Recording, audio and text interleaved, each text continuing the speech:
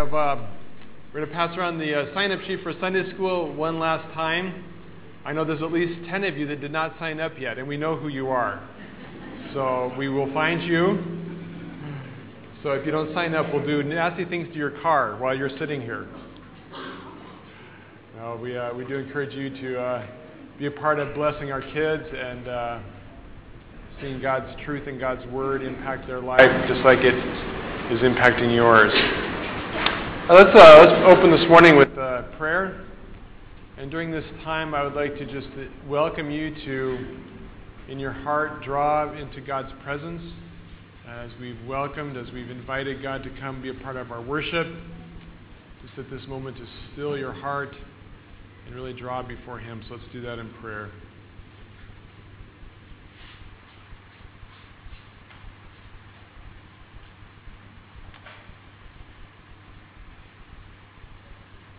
Father, we do want to just come before you right now, or whatever is going on in our life, whatever we're dealing with, whatever decisions we have to make, whatever struggles we're facing.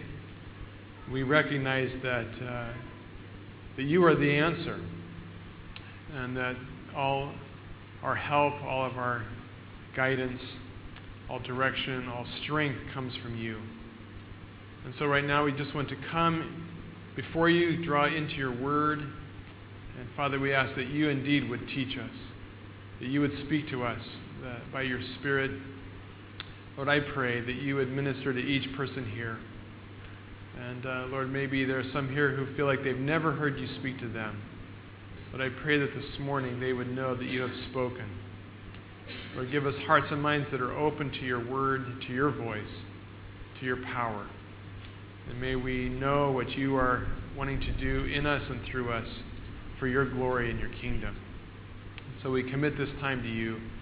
We pray that you indeed would dwell in our midst as we are your holy temple, and that we would offer fitting spiritual sacrifices that bless you. We pray in Jesus' name. Amen. All right, we are this morning going to continue and hopefully finish the story, the account of Jesus feeding the 5,000 in John chapter 6.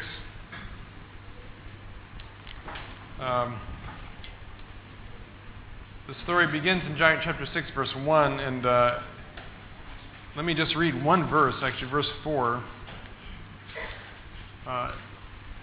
The feeding of the 5,000 happens on one day. The next day, Jesus eludes the crowd, goes back across the Sea of Galilee to Capernaum, trying to hide from the crowd. They find him, and it's on the second day that Jesus actually unpacks and unfolds the story, what it means. And we're going to look at that this morning. But there's a verse in verse 4 that really sets the whole context for this whole story that you have to understand. It says in verse 4 simply, "It was nearly time for the Jewish Passover celebration." It's really important to see this story in light of the context of Passover. It was a time of year when all the Jews were excited and were remembering and were celebrating and were looking at the event of their Exodus, really their great redeeming event of their history. And so they, during this time, would remember the Passover lamb, and of course, the Passover meant that they would go out and take a lamb and slaughter it, and they would take the blood in Egypt. They took the blood and put it over the doorpost of their house, and then they would eat the lamb as a special meal with unleavened bread. And as the death angel came across Egypt, it would pass over their homes, and where it brought death to every other house, that death was passed over them. And through that event, they were led out of Egypt. They were set free from bondage and slavery, and they went out into the wilderness. And for 40 years, God Himself sustained them. He fed them. He nourished them. He gave them manna in the wilderness. He gave them drink from the rock. And so for 40 years, they miraculously were sustained, were provided, were nourished by God Himself. And so every year, many hundreds and many centuries later, the Jews still celebrated this great event. And that's the time of year it was. So they were singing, all their good Passover songs. We wish you a Merry Passover. We wish you, stuff like that. That's what they were thinking about. And that really sets the context for the story. And Jesus feeds the 5,000. He gives them bread. The next day, they think that's a cool trick and they want more bread. They're seeing great potential here. And they're picturing, you got to understand this in the context, they're picturing what Jesus did, or what Moses did. They're thinking, and in fact, at the end of the feeding of the 5,000, say, surely this is the prophet that Moses promised us. And in Exodus, it talks about God sending another prophet like Moses. And they're flashing back to this. And they're thinking, we're not going to have to plant rice ever again. We're not going to have to bake bread because God is going to send this great prophet and He's going to start this great feeding food program. And we're looking forward to the return of those days when God sends bread from heaven. All right? Well, Jesus, as we see throughout the book of John, is trying to open their minds up to this new universe. We talked about this last week. That He's trying to help them understand that all of these physical material blessings are pictures of something much deeper and much more significant. A spiritual universe, a spiritual realm that all this points to. And that these things are temporary and short and don't last long. That you eat this bread, you're going to get hungry again. But that God is offering something better. And so He tries to explain that. Well, He does explain it. They just don't actually understand it very well. In the remaining part of chapter 6. So let's look at this. Let me read, starting in verse 29. Jesus told them, "This is the only work God wants from you, to believe in the one He has sent." They answered, "Well, show us a miraculous sign if you want us to believe in you. What can you do? After all, our ancestors ate manna while they journeyed through the wilderness. The Scriptures say Moses gave them bread from heaven to eat." Jesus said, "I tell you the truth, Moses did not give you bread from heaven. My Father did. And now He offers you the true bread from heaven. The true bread of God is the one who comes down from heaven and gives life to the world." "Sir," they said, "give us this bread every day." Jesus replied, "I am the bread of life. Whoever comes to me will never be hungry again. Whoever believes in me will never be thirsty. But you have not believed in me, even though you have seen me." We'll stop there for now. Jesus says, ultimately, that all of this, Passover, the symbols of Passover, the great miracle He did feeding them, was all a symbol or a sign that pointed to Him as the bread of life. That He is the heavenly bread that sustains true life. It's interesting, they ask God, and it's kind of a bit humorous. They come to Jesus and they say, we want to believe you. Jesus says the only work that God requires of you, the true work that He wants from you, is that you believe. That you believe in the one God sent, which is speaking of Himself. And they say, you got to get the picture of this. He just fed, with 5 loaves and 2 fish, He just fed somewhere between 15 and 20,000 people the day before. Most of the people that Jesus is talking with saw this. Okay? And they have the nerve to say to Him, "Well, we would like to believe in you, but we need to see something real. What can you do? Show us a sign." And I'm thinking, if that sign did not convince them, what could Jesus possibly do? What do they want? What could they possibly want more? And the truth is that these signs were not getting through because they didn't understand their significance.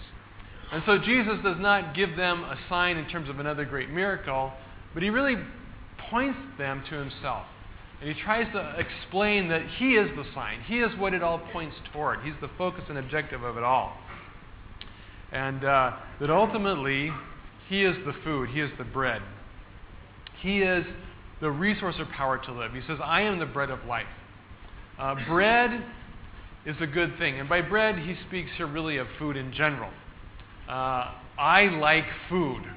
I like food in pretty much all shapes and sizes, styles. I like Thai food. I like Indian food. I like American food. I can eat food daily. And pretty much I do. And it is, we all recognize, we all know, and when you think about it, a great deal of our life revolves around food. Most of us eat 3, 4, 5. I know when I was in high school, I ate 6 meals a day, and then I snacked in between that. We spend a good portion of our budget every month on food. We work to eat. At least that's why I work, to eat. It's a big part of our life. And the reason is that we can't live without it. Food is what sustains us. It's what gives us energy. It's what gives us life and health. It gives us all kinds of nutrients and vitamins. And really, it's the fuel for life. Without food, we don't go very far. 30, 40 days. Back in India, there was a kid that went recently, how many days? I don't know, several months. And then he just disappeared. So what happens when you don't eat? Poof, you're gone. It's what sustains us. Well, Jesus simply says that I am that thing. I am the bread that sustains your life at another level. Now, of course, they're looking at physical bread, but Jesus is really talking here about sustaining life itself, sustaining life at its deepest level. We can live to a degree on bread, but he says that bread is not enough. You need the spiritual bread, the bread that I give, and I am that resource. I am the bread of life itself. And your life is ultimately dependent not just on cheeseburgers and French fries and Coke, although for some of us coffee and chocolate becomes, pretty much the essence of living. But he says, I am even greater than those things. I am the sustaining force of life. That's what he means when he says, I'm the bread of life. Now, we live in our day, under a very cruel curse. A curse that we share somewhat with the people of Jesus' day, but we've enhanced it. And it's the curse of science. Now, I know some of you are scientists. We have some very renowned scientists in our midst. Some of you actually, enjoy science. And so I'm not here to say science is a bad thing, okay? We all are beneficiaries of scientific discovery. It's a good thing. However, it also is for us a great curse. And it's a curse in that it has in many ways robbed us of the spiritual realm. Of course, in Jesus' day, they weren't as scientific as us, but even they wrestled with this. And as Jesus teaches us, as he explains this, as he talks to them, it's interesting their questions. And as you look at their questions, you see that these people are locked in the material physical world. They cannot get out of or see past their own physical material existence. Notice their questions. He says, show us a sign. Show us something tangible and real. Because feeding 20,000 people wasn't tangible and real enough. We need something more. What they wanted was bread every day. He said, can't you feed us daily? We want to see this bread coming down from heaven daily. Later they repeat it. They say in verse 34, Sir, give us this bread every day. We'll believe you if you just feed us every day. Start up a soup kitchen, Jesus feeds us, kind of thing, and have a little restaurant, and we'll just come eat every day. We'll love that. Okay, we'll go for that. In the physical, see, they're locked in seeing things in the physical. Later they began to murmur. Verse 41, they began to murmur and disagree because he said, I am the bread that came down from heaven. And they said, isn't this just Jesus, the son of Joseph? We know his father and mother. How can you say he came from heaven? All they can see is the physical. They say, look, we know Jesus' parents. How can he be talking about these spiritual heavenly realities? We know his parents. See, they were limited. They were blocked by the physical realm. Finally, in verse 52, they say, Jesus is talking about eating his flesh, and they said, arguing with each other again, asking what he meant when he said, How can this man give us his flesh to eat? And they are seeing this all in the very physical, real material realm. If it was true in their day that they couldn't get past the physical, it's that much more true in our day. We live in a day and age where from very early on we are taught and told that life can be explained and life consists of what's physical, what's in this realm. We work very hard at explaining and dissecting our life to the nth degree by scientific terms. And you can open any number of magazines today and they'll explain how our emotions, our life, our love life, everything is just chemistry. And it's true that at one level it is just chemistry. And it can be explained scientifically. We are, it's true, in our bodies, just one big biology experiment. And we are very much dependent on our physical existence. But the problem is that we have come to see life as only that. As I talk with middle school and high school students, one of the great obstacles of faith for them is comprehending a life that goes beyond that. They've been taught and told that no matter how much they've learned in Sunday school, which is 1 hour a week, the other 5 days a week, they're hearing messages about how we have evolved and how our whole existence is connected and limited to and part of this physical universe. We have done a terrible job opening up the hearts and minds of our kids to the spiritual realm, to even within them the realm of their own soul, the realm of their own spiritual existence. And so for many kids, and honestly for many of us as adults, when it comes to the Bible and faith and all this stuff, it's ideas, but it's not reality. Because we've been told that all that's real and all that's reality is just chemistry and science, is just this physical world. And so even though we tell ourselves over and over again, yeah, there's a God and there's a spiritual realm and there's eternal life, it's just not real to us. Because we have lost that part of our existence. We have convinced ourselves that it doesn't exist. Well, what's the cure for this? Well, I have a cure. This is not out of the Bible necessarily, okay? This is not Scripture, so you can take it with a grain of salt. You don't have to agree with this. You can think I'm a lunatic, okay, which I may be.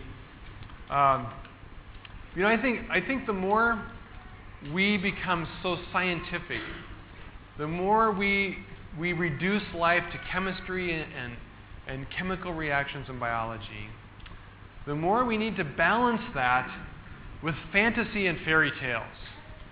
You're thinking, yeah, okay, he has lost it. He has gone off the deep end. But the reality is that there's good fantasy and there's bad fantasy. There are good fairy tales and there are stupid fairy tales. But throughout history, fantasy and fairy tales have served as a window into our own soul. It's not the dragons and the damsel in distress is not really just about child's imagination, although it is, but those are pictures of us. We are the damsel in distress who's locked down in the pit of the dungeon, trapped and strangled in darkness by evil and by powers that would destroy us. That's the condition of the human soul apart from Christ. You and I are there before Christ. We are in darkness. We are locked. We are in the blackness of night. We need a knight in shining armor, somebody who's powerful, somebody who is invincible, somebody who can face the witch and the dragons and the dark evil forces and slay them and come rescue us. Well, who's our hero? Who's our redeemer? Science? No. Jesus? Yes. Okay, the gospel. That's what it's about. It's really sad that the more scientific we become, oftentimes in schools and with children, we downplay or even ridicule those fantasies, those fairy tales, those things that open up a child's mind to a world beyond chemistry. Good fantasy, good fairy tales stir something in our liver, in our stomach, no, in our soul, right? It stirs something in our soul. It moves something in us where we long for something beyond just our chemical existence.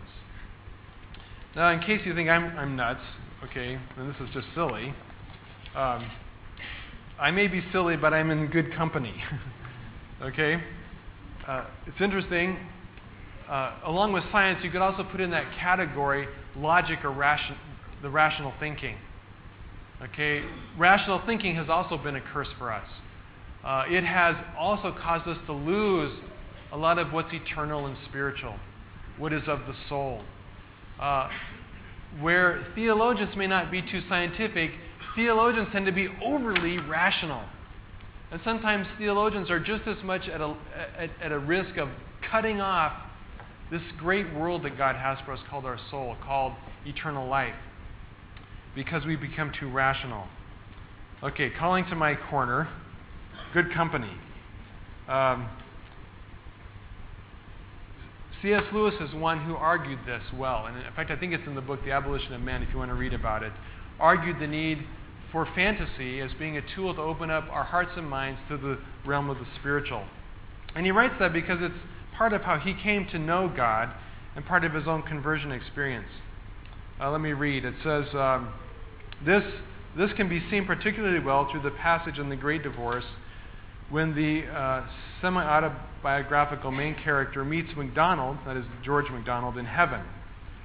And he quotes, "I tried trembling to tell this man all that his writings had done for me." And of course, George MacDonald had written some great fantasies, which C.S. Lewis read when he was young. He said, "I tried to tell how a certain frosty afternoon at the Leatherhead station, when I had first bought a copy of Phantastes, being then about 16 years old, had been to me what the first sight of Beatrice had been to Dante. Here begins the new life.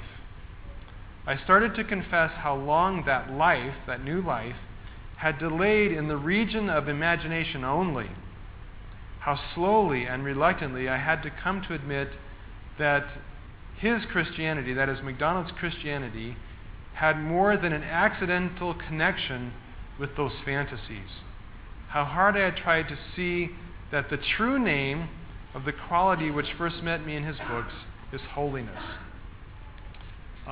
Basically, C.S. Lewis says this. He says, I came to, and in other places he describes this. He says, I came to know the reality of salvation. I came to know the reality of the wretchedness of my own soul and the holiness that comes through Christ, not through my logical arguments, not through my brilliant scientific understanding, but through the fantasy of George MacDonald, through the imagination of somebody who could open up for him this realm of the heart, this realm of the soul. However you do it, maybe you're not into fantasy, I would encourage you, if you've never read a George MacDonald fantasy, I would encourage you to buy one and read it. Or read C.S. Lewis, read the Chronicles of Narnia. There are other good ones out there that open up to us a realm of our existence, that give us a glimpse into a part of who we are beyond the science, especially with our children. I think it's crucial that we read to our kids these stories, that we give them permission to see and explore a part of their existence beyond the physical. The reality is that for the modern man, his soul is locked in a boundless winter where there is no Christmas. Okay? And a lot of us need to walk through the wardrobe of imagination and find the condition of our soul. Find a place that may be locked up in winter. There may be a place of dreary barrenness that's empty and cold and frozen. And invite Jesus to come in and turn it into spring, to melt the loneliness and desolation of our soul with His grace and His presence, and to bring a place where there's green grass and flowers and forest and wood, and whereas Jesus says here, the river of life flows through it, and there's a picnic in the woods with Jesus where we partake of the bread of life. Okay, what Jesus is talking about here cannot happen in the physical. It cannot happen if we only see our lives in terms of chemistry and biology. It is something that happens in the realm and the world of the soul. And for too long, modern man, and sadly the modern church, has neglected and left abandoned our soul. Most people are vaguely aware that they even have one, much less how to find it, or how to nurture it, or what kind of shape it's in. Like anything else, if you don't feed your body, it grows weak and weary and feeble and eventually dies. Same is true of our soul. Same is true of the spiritual realm of our life. If we don't feed it and sustain it on the bread of life, it will become weak and weary and feeble, and eventually it will die. And Jesus says that this is life in this realm of the soul. And He says this is the eternal life. Okay, the life in the body and the physical is temporary, it's short, it's not substantial, it's limited. Someday we will vacate this physical world, and we will no longer continue to be a biology experiment. Okay? It's going to, the Big Bang is going to bang, and it's going to be all over for us. The spiritual realm is eternal. And so Jesus says that's the realm where life really happens. And he's trying to explain this to these people. Okay, now here's a group of people much like us who can't get past this physical barrier of seeing only the literal, of seeing only their life as it consists of eating bread and going to work and doing their chores and going to sleep, making babies, raising children, but that's all there is. And Jesus is trying to say to them, I am the true bread of life. I am the true food for a life that exists beyond that. You need to open up your eyes and see that. So we need to be, and Jesus says to us that we need to be feeding our soul. He says, I am the bread of life. Whoever comes to me will never be hungry again. Whoever believes in me will never be thirsty. They love this concept of not having to, cook food. They love this idea of getting, Burger King every day or Subway or I don't know, whatever, sticky rice and gai tak, whatever it is, is your staple diet. And of course, Jesus says that's not where it is. What I come is to satisfy a hunger that is much deeper than that. What I come for is to give you a drink that quenches a thirst much deeper than that. In fact, it's interesting, the word that he uses for thirst here can be translated this way. Thayer's defines it this way. He says, figuratively, it speaks of those who are said to thirst, who painfully feel their want of and eagerly long for those things by which the soul is refreshed, supported, and strengthened. Jesus says, I come to fill you, really, at a much deeper level than you can imagine. That's what food does. It fills us. There's nothing like a good meal where we are full. He says, I come to fill you in the deepest parts of your being with myself, feeding our soul in ways that only Jesus can, meeting the needs of our life in the ways that only Jesus can. Well, how do we find our way in all this? Okay, this all sounds great and wonderful, but apart from reading, the Chronicles of Narnia, how do we do this? How do we find our way? Well, the people in the crowd are confused and perplexed. And on top of that, Jesus says to them, he says that all you have to do is believe. He says, I am the bread of life. Whoever comes to me will never be hungry. Whoever believes will never thirst. Two requirements. He says, all you have to do is come and believe. But then he says to them, you have not believed me, even though you have seen me. He says, okay, you have seen the bread. You have seen God incarnate. We'll talk about that in a minute. But it's not getting you anywhere because you don't really believe my words. Jesus could be very discouraged by this. Jesus could be thinking, I'm never going to get through. I'm preaching. I'm doing these incredible miracles. I'm giving the world's best object lessons. I wish I could give object lessons like this. When it came to object lessons, Jesus could do such huge things. The best I can do is like flannel graph or something. He could do amazing things, and they still just were not getting it. It could have been very discouraging for him, but it wasn't, because he had this perspective. He says, you will find your way, and there's two parts of it. The first part is the will and work of the Father. The second part is the responsibility of man. So let's look at the will and work of the Father first. He says, you haven't believed, even though you've seen me. However, those the Father has given me will come to me, and I will never reject them. For I have come down from heaven to do the will of God who sent me, not to do my own will. And this is the will of God, that I should not lose even one of all those he has given me, but that I should raise them up at the last day. For it is my Father's will that all who see his Son and believe in him should have eternal life. I will raise them up at the last day. Then jumping over to verse 44. For no one can come to me unless the Father who sent me draws them to me, and at the last day I will raise them up. As it is written in the Scriptures, they will all be taught by God. Everyone who listens to the Father and learns from him comes to me. Not that anyone has ever seen the Father, only I, who was sent from God, have seen him. How do we find our way to come to Jesus? this world, to have our soul sustained and fed and filled with Christ means we have to come to Him. But how do we find our way to Him? Well, Jesus says clearly that it is first of all a matter of God's will. It is a matter of God's design and will to call out for Himself a group of people who become a gift to Jesus. And Jesus says that all those who are given to me, I will not throw away. In other words, it's a Greek expression to me, which means I will hold on to them. I will keep them. I will protect them.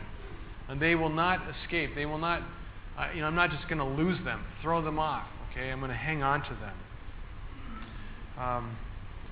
It is a matter of God's purpose to save us.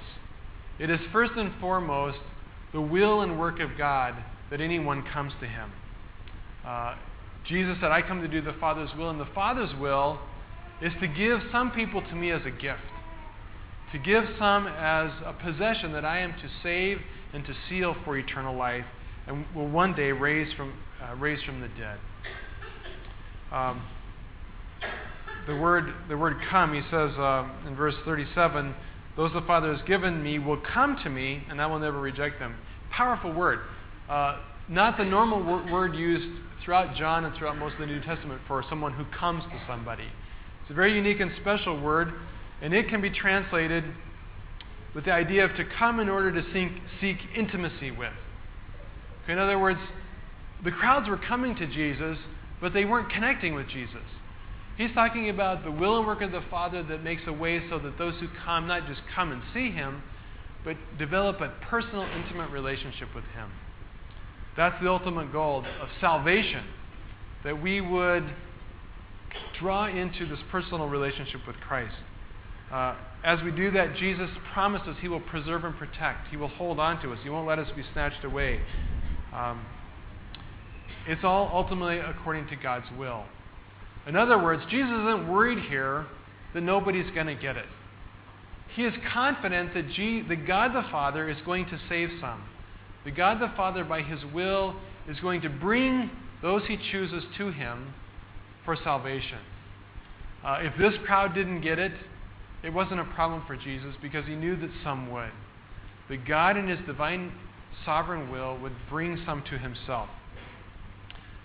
He goes on to describe this. He says in verse 44 that no one can come to me unless the Father draws him. He said, no one comes to me. Nobody comes to me for salvation to be the bread of life, to eat of this bread, unless the Father draws him. Another powerful word has the idea of impelling someone. Really, it has the idea of dragging someone. The truth is that we're, at some level, all brought to Jesus because God the Father drags us there. That's what Jesus says. He says, no one comes to Jesus unless the Father drags them, impels them, woos them to the Son. The good news in this is that for us and for all those we would seek to win to Christ, ultimately it's not a job for us to convince them. It's not a job for us to drag them to Christ. Have you ever tried this? I have. I have tried dragging people to Jesus. They don't drag very well, okay? I have tried using my superior logic to argue them to Christ. All you do is make people mad, okay? You just make them angry. And you don't draw them to Christ. Oftentimes what I've done is drive them away. I remember one of the scariest moments of my life was not being attacked by a mugger at a bus stop, but by a guy with a really large Bible at a bus stop, preaching to people and hitting them over the head with his Bible. It was terrifying, and everybody was trying to decide they were going to take a taxi instead of the bus. People were just the first bus came along, everybody got on. I don't know where they were going, but they were just leaving that bus stop, right? The amazing thing is that we don't have to drag anybody to Christ. That's the work of God the Father. He will bring them along. He will draw them to the Son. He in His will and His divine sovereign power will call some to salvation and will make it clear to them.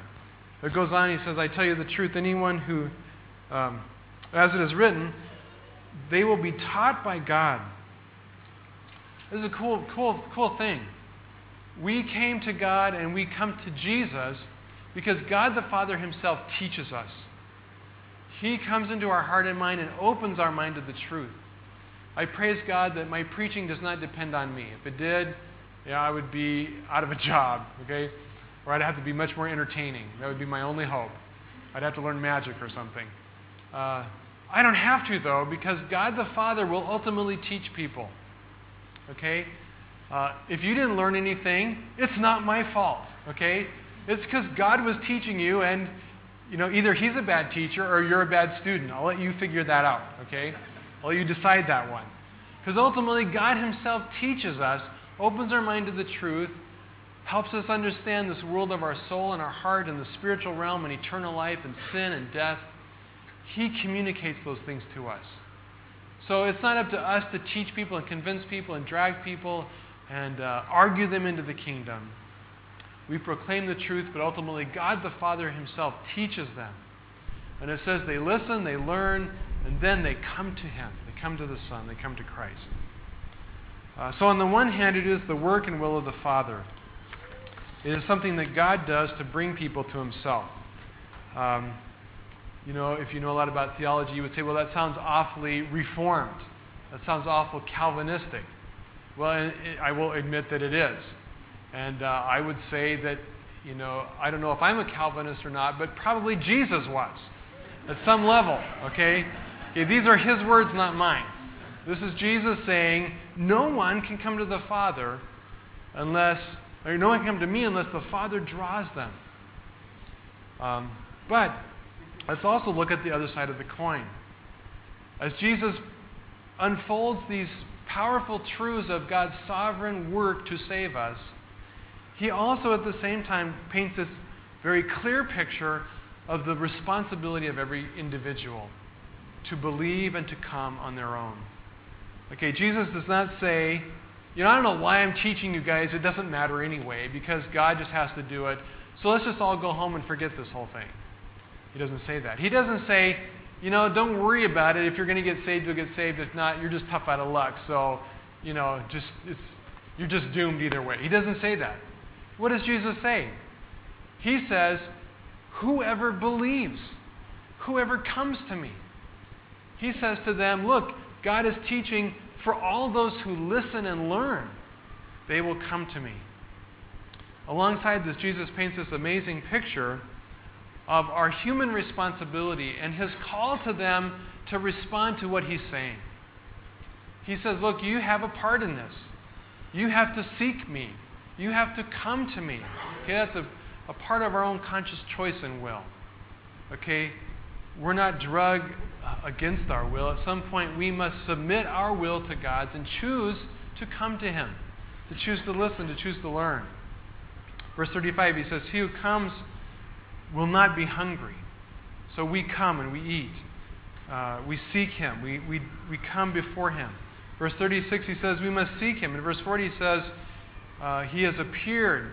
He's come and we've seen Him. In verse 45, he says we must listen and learn. Education is a great picture of this. In a classroom, do teachers teach or do students learn? All of you teachers. It's all about the teachers, right? All of you students. All about the students. Okay, which is it? Well, it's kind of the strange combination of both. Teachers do teaching, and somehow they motivate and move students, if they're good, to learn. Students are taught only to the degree that they take ownership of it and actively participate in learning. What a great picture of what God does. He teaches us. He so constructs things so that we can clearly see and understand Him. But at some point we have to actively participate and become learners and hear and listen. And so we have a responsibility. Nobody can stand before God and say, well, God, it's not my fault. You didn't drag me hard enough. Every person is responsible to receive Him or not, to come to Him or not. Ultimately, to believe or not. You and I have the choice before us to take by faith what God has proclaimed. To take by faith Jesus. In fact, when it comes, we'll see in the next verse, that eating the bread, consuming Christ, appropriating Him, is simply a matter of believing. Either we accept and draw him into our life by faith, or we don't. And that's a matter of our own responsibility. Well, a lot of people have wrestled with these two things and would say, how can both be true? How can it be true that God does this work that brings us to salvation, but at the same time we're responsible to follow and believe? That seems impossible. Well, it does seem impossible, and sadly, when you apply human logic, you can argue yourself into some very bad places. Jesus may have been somewhat of a Calvinist. He was not a hyper-Calvinist, okay? Because I believe both of these things must be true. We say, how can they both be true? Well, let me explain it this way. I don't know, okay?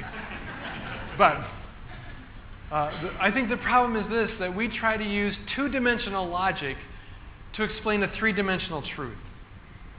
A two-dimensional means like a sheet of paper. On a sheet of paper, you can only draw a square or a circle. You cannot really draw a cube or a sphere. Now, some of you artists are going, I can draw a cube or a sphere. Well, you can pretend to draw one. Okay, you can make believe that it's a sphere or a ball. You can, through shading and tricks, you can trick people into thinking there is a box, a three-dimensional box on a flat piece of paper. But it's a lie. Okay, it's deception. It's not real. It's still just a flat piece of paper with flat lines. And here's the reality. If I took a three-dimensional ball and you drew a two-dimensional box, I can never put the real three-dimensional ball in that two-dimensional box. Okay, it cannot be done. Okay, it's impossible. However, if I build a three-dimensional box in the three-dimensional world, it's very simple to put a ball into it. It's very simple to do any number of things with that box that you could not do in a two-dimensional world. I could put something in that box, put that box into a bigger box, set it on top of a rocket, and shoot it to the moon. Okay, you can't do that on paper. All right? I think a lot of times we get ourselves in trouble because we use logic and rational and reasoning that's two-dimensional to try to explain God who's in a three-dimensional universe. And the problem is this: if we take logic, our human logic, too far on the side of God's sovereignty, we end up making the terrible error of saying that God is so sovereign that He's ultimately the cause and source of all evil in the world. Okay? That people have no choice, and ultimately God is the cause of it all. And ultimately He becomes the one who's attributed with evil. There's a problem with that, okay? And that's the logical end to that path of hyper-Calvinism. At the same time, though, we can make the same argument that if you take our two-dimensional logic and take the path of human free will to its ultimate extreme, apart from God's sovereignty, that it makes man's will superior to God's, which is also a problem. So therefore, however we explain it, I don't know, but the reality is that both of those things must be true. And Jesus taught them that both must be true. And I believe Paul also taught that both of those things must be true. Yes, it is God's work, but yes, we are responsible to choose and decide. When we teach, when we preach, when we proclaim the gospel to people, we proclaim a gospel of personal accountability. We tell people, look, you must decide, you must believe, you must come, you must seek. You must knock, you must seek, you must ask. And if you do, you will find, and the door will be opened. All right? So there's that theology lesson. Okay. And if you don't agree, that's good. You don't have to. But I encourage you to read your Bible. Okay? And you can argue with Jesus. Okay, lastly. The most important thing is not how we explain all that. The more important thing is not that we figure out how that works, but the important thing is this. Verse 53 says, I tell you the truth, unless you eat the flesh of the Son of Man and drink His blood, you cannot have eternal life within you. But anyone who eats my flesh and drinks my blood has eternal life, and I will raise that person at the last day. For my flesh is true food, and my blood is true drink. finally, at last, Jesus resorts to like super over-the-top, extended, extreme overstatement and hyperbole. And this really just like blows their brain, because like in Jewish, they can't even eat pig, much less like drink blood, much less eat people. Okay, and even in the most barbaric, all but the most barbaric cultures, we understand that eating people is a bad thing. And so Jesus just throws that out there. Unless you eat me, eat my flesh, drink my blood, you can't have eternal life. Well, at this point, the Pharisees are just like blowing fuses right and left. People are just like passing out. In fact, in the next passage, it talks about a whole bunch of this crowd leave and abandon him. And they go, this guy's a nutcase. He may be able to feed 20,000 people, but he's a nutcase. Okay? And they don't understand, they don't get it. Because they can't get past this barrier of the physical. They can't get past this wall of life in this body, in this time, in this space. They can't see what Jesus is talking about in the spiritual realm of the soul and the heart. But Jesus says that we must feast continually on Him if we are to have eternal life. And it is really an amazing picture. It's an amazing picture, first and foremost, of the cross. When He talks about His flesh and His blood, it clearly points us to His death on the cross. He is life, but He makes life available to us primarily through His sacrifice on the cross. He is the Passover lamb. Part of the feast of Passover is not only did the lamb provide protection by putting that blood over it, but they ate the lamb. Jesus says, I am the Passover lamb. My blood has caused death to pass over you and for you to pass out of death into life. But you've got to eat the lamb. You've got to partake of my body. He doesn't mean here, obviously, literally. The Catholics got this a bit confused with the whole, communion becoming like the real flesh of Jesus, because they thought that's the only way we can do this. Is that when we take communion, somehow the bread turns into His real body. That's not what Jesus is talking about. He's talking about eating of His flesh spiritually by faith. He just said it. It's by believing. By faith, we take into ourselves His death. And we become participants with Him of the cross. And so we partake of His flesh. We join with Him. We die with Him on the cross. Our life becomes very bound up with His on the cross. And so Paul can say that we died with Christ and we were raised to new life with Him. That's what it means to eat. That's what it means to partake of Him. We join with Him in His death. We drink of His blood. His blood is applied as a cleansing fountain to our heart and soul. So we eat and we drink of Christ by faith. We daily, and it's interesting, Jesus uses a word here that's continual present tense. He says, you must be continually feeding on me. Okay, it's not a one-time thing at salvation when we pray some prayer and we identify with the cross, and then from then on we don't have to worry about partaking of Jesus. It's a daily thing. And because of that, Jesus says that through this, in verse 56, anyone who eats my flesh and drinks my blood abides in me and I in him. And later in John 14 and 15, Jesus talks about this abiding life. It begins here, that when we draw into this intimate relationship with Christ where He comes into us and we come into Him, and our life becomes intertwined with Christ. We become totally dependent on Him, and He becomes the sustainer of life for us. Finally, Jesus says, I am the true bread.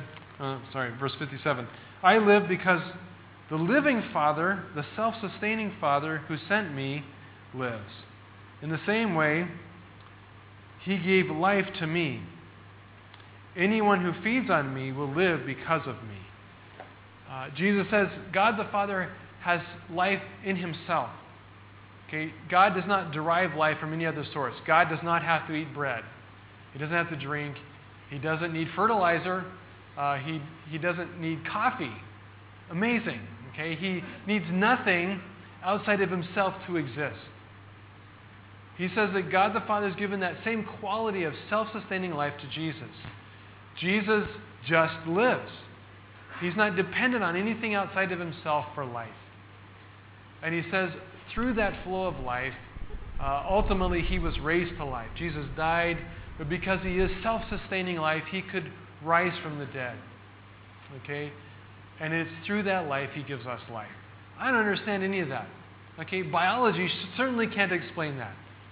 And I don't know that most fairy tales could. But we, by faith, acknowledge and accept the fact that we have life, abundant life in Christ. Finally, he says, I am the true bread that came down from heaven. Anyone who eats this bread will not die, as your ancestors did, even though they ate the manna, but they will live forever.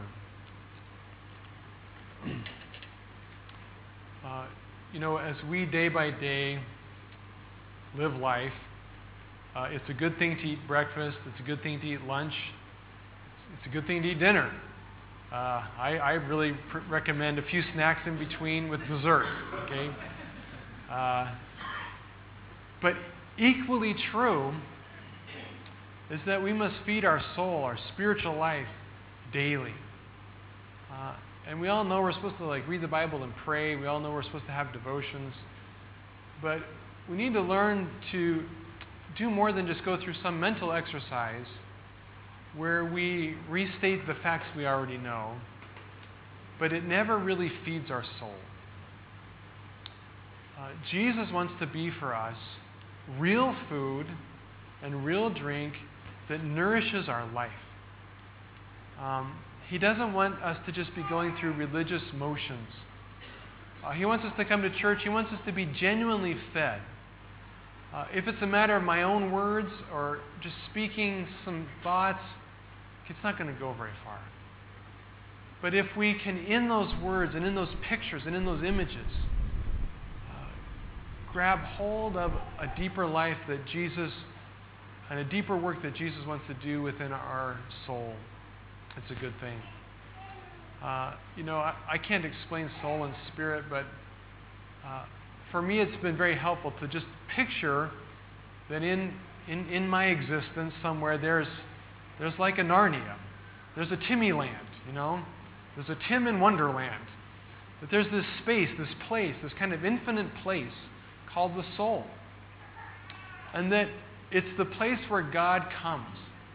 And if I can learn to go through the door, if it's a wardrobe or whatever, if I can go through the door of kind of this physical world into this realm of my soul, that's the place where we meet and commune with God. That is the place where there is a feast and a table set before us. Where when we eat His Word, it doesn't just stimulate our mind and our thinking, but it does things in ways we can't even imagine. That it feeds and fills us in ways we can't even conceive. Because it's a universe within us that is deep and wide and rich, and that is not physical, that hungers and longs for something. The way that I know this is real and true is that we have the opportunity to witness the lives of people who have every conceivable need met in abundance. The lives of the rich and the famous, who have every longing for glory and fame and money and success, who have every need lavishly and luxuriously met, who can eat, these $10,000 steak dinners and can wear these $15,000 shoes, and they apparently can have sex whenever they want, and every dream imaginable fulfilled for them. And I look at those people, and sadly, day after day, you see stories and accounts of these people whose lives are broken and miserable and empty, hollow. And so that tells me that all of that stuff doesn't really do anything. All that stuff doesn't really fill you up, like Satan tries to convince it does. Because they are people whose lives are just empty and shallow and hollow. And they are hungry for something more. The great thing is, we know we're not rich, we're not famous. Most of us. Most of us don't get our needs met lavishly. But you know what? We can be happy. We can have joy and have a full life because it doesn't come through those things. It comes through the bread of life. And Jesus says, whoever comes to me, whoever comes, I will give of my own self to feed and fill you. I offer my own blood and flesh as nourishment for your soul. Let's pray.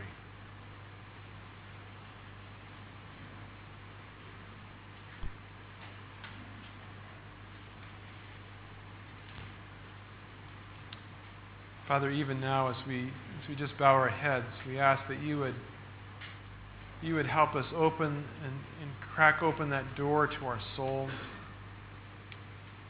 to become aware of a whole realm of our existence that the world has told us does not and cannot exist. And maybe for a large part of our own life we have ignored and lived as if it did not exist.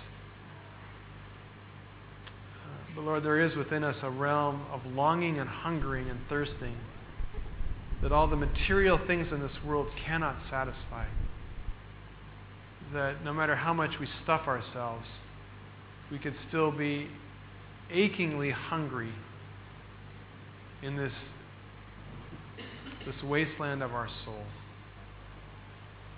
When I think of David, who cried out that his soul thirsted for God, like a parched and weary land where there was no water. And he begged that you would become the downpour of rain, the gushing river of life that would bring drink to his thirsty soul. Father, even now as we peek into our own inner heart, help us to sense its condition, the state that it's in. And Father, help us to see what Jesus is talking about here in terms of our soul, in terms of feeding us with our eternal life, a life that exists far above and beyond what we understand life to be in this physical world. Lord, help us not to be like these Israelites who had lost faith and had lost sight of something more to their life than just daily bread and physical needs. Lord, help us to become aware of the true hunger of our heart for you. And Lord, we thank you that you desire to lavishly fill every thirst, to quench every thirst, to fill every hungry appetite, if we'll just come. And by faith believe that Jesus is the very nourishment of our soul, the very bread of life. Lord, help us to feast on you even now as we lift our voices in song. May you be poured into our hearts and minister to us, we pray in Jesus' name. Amen.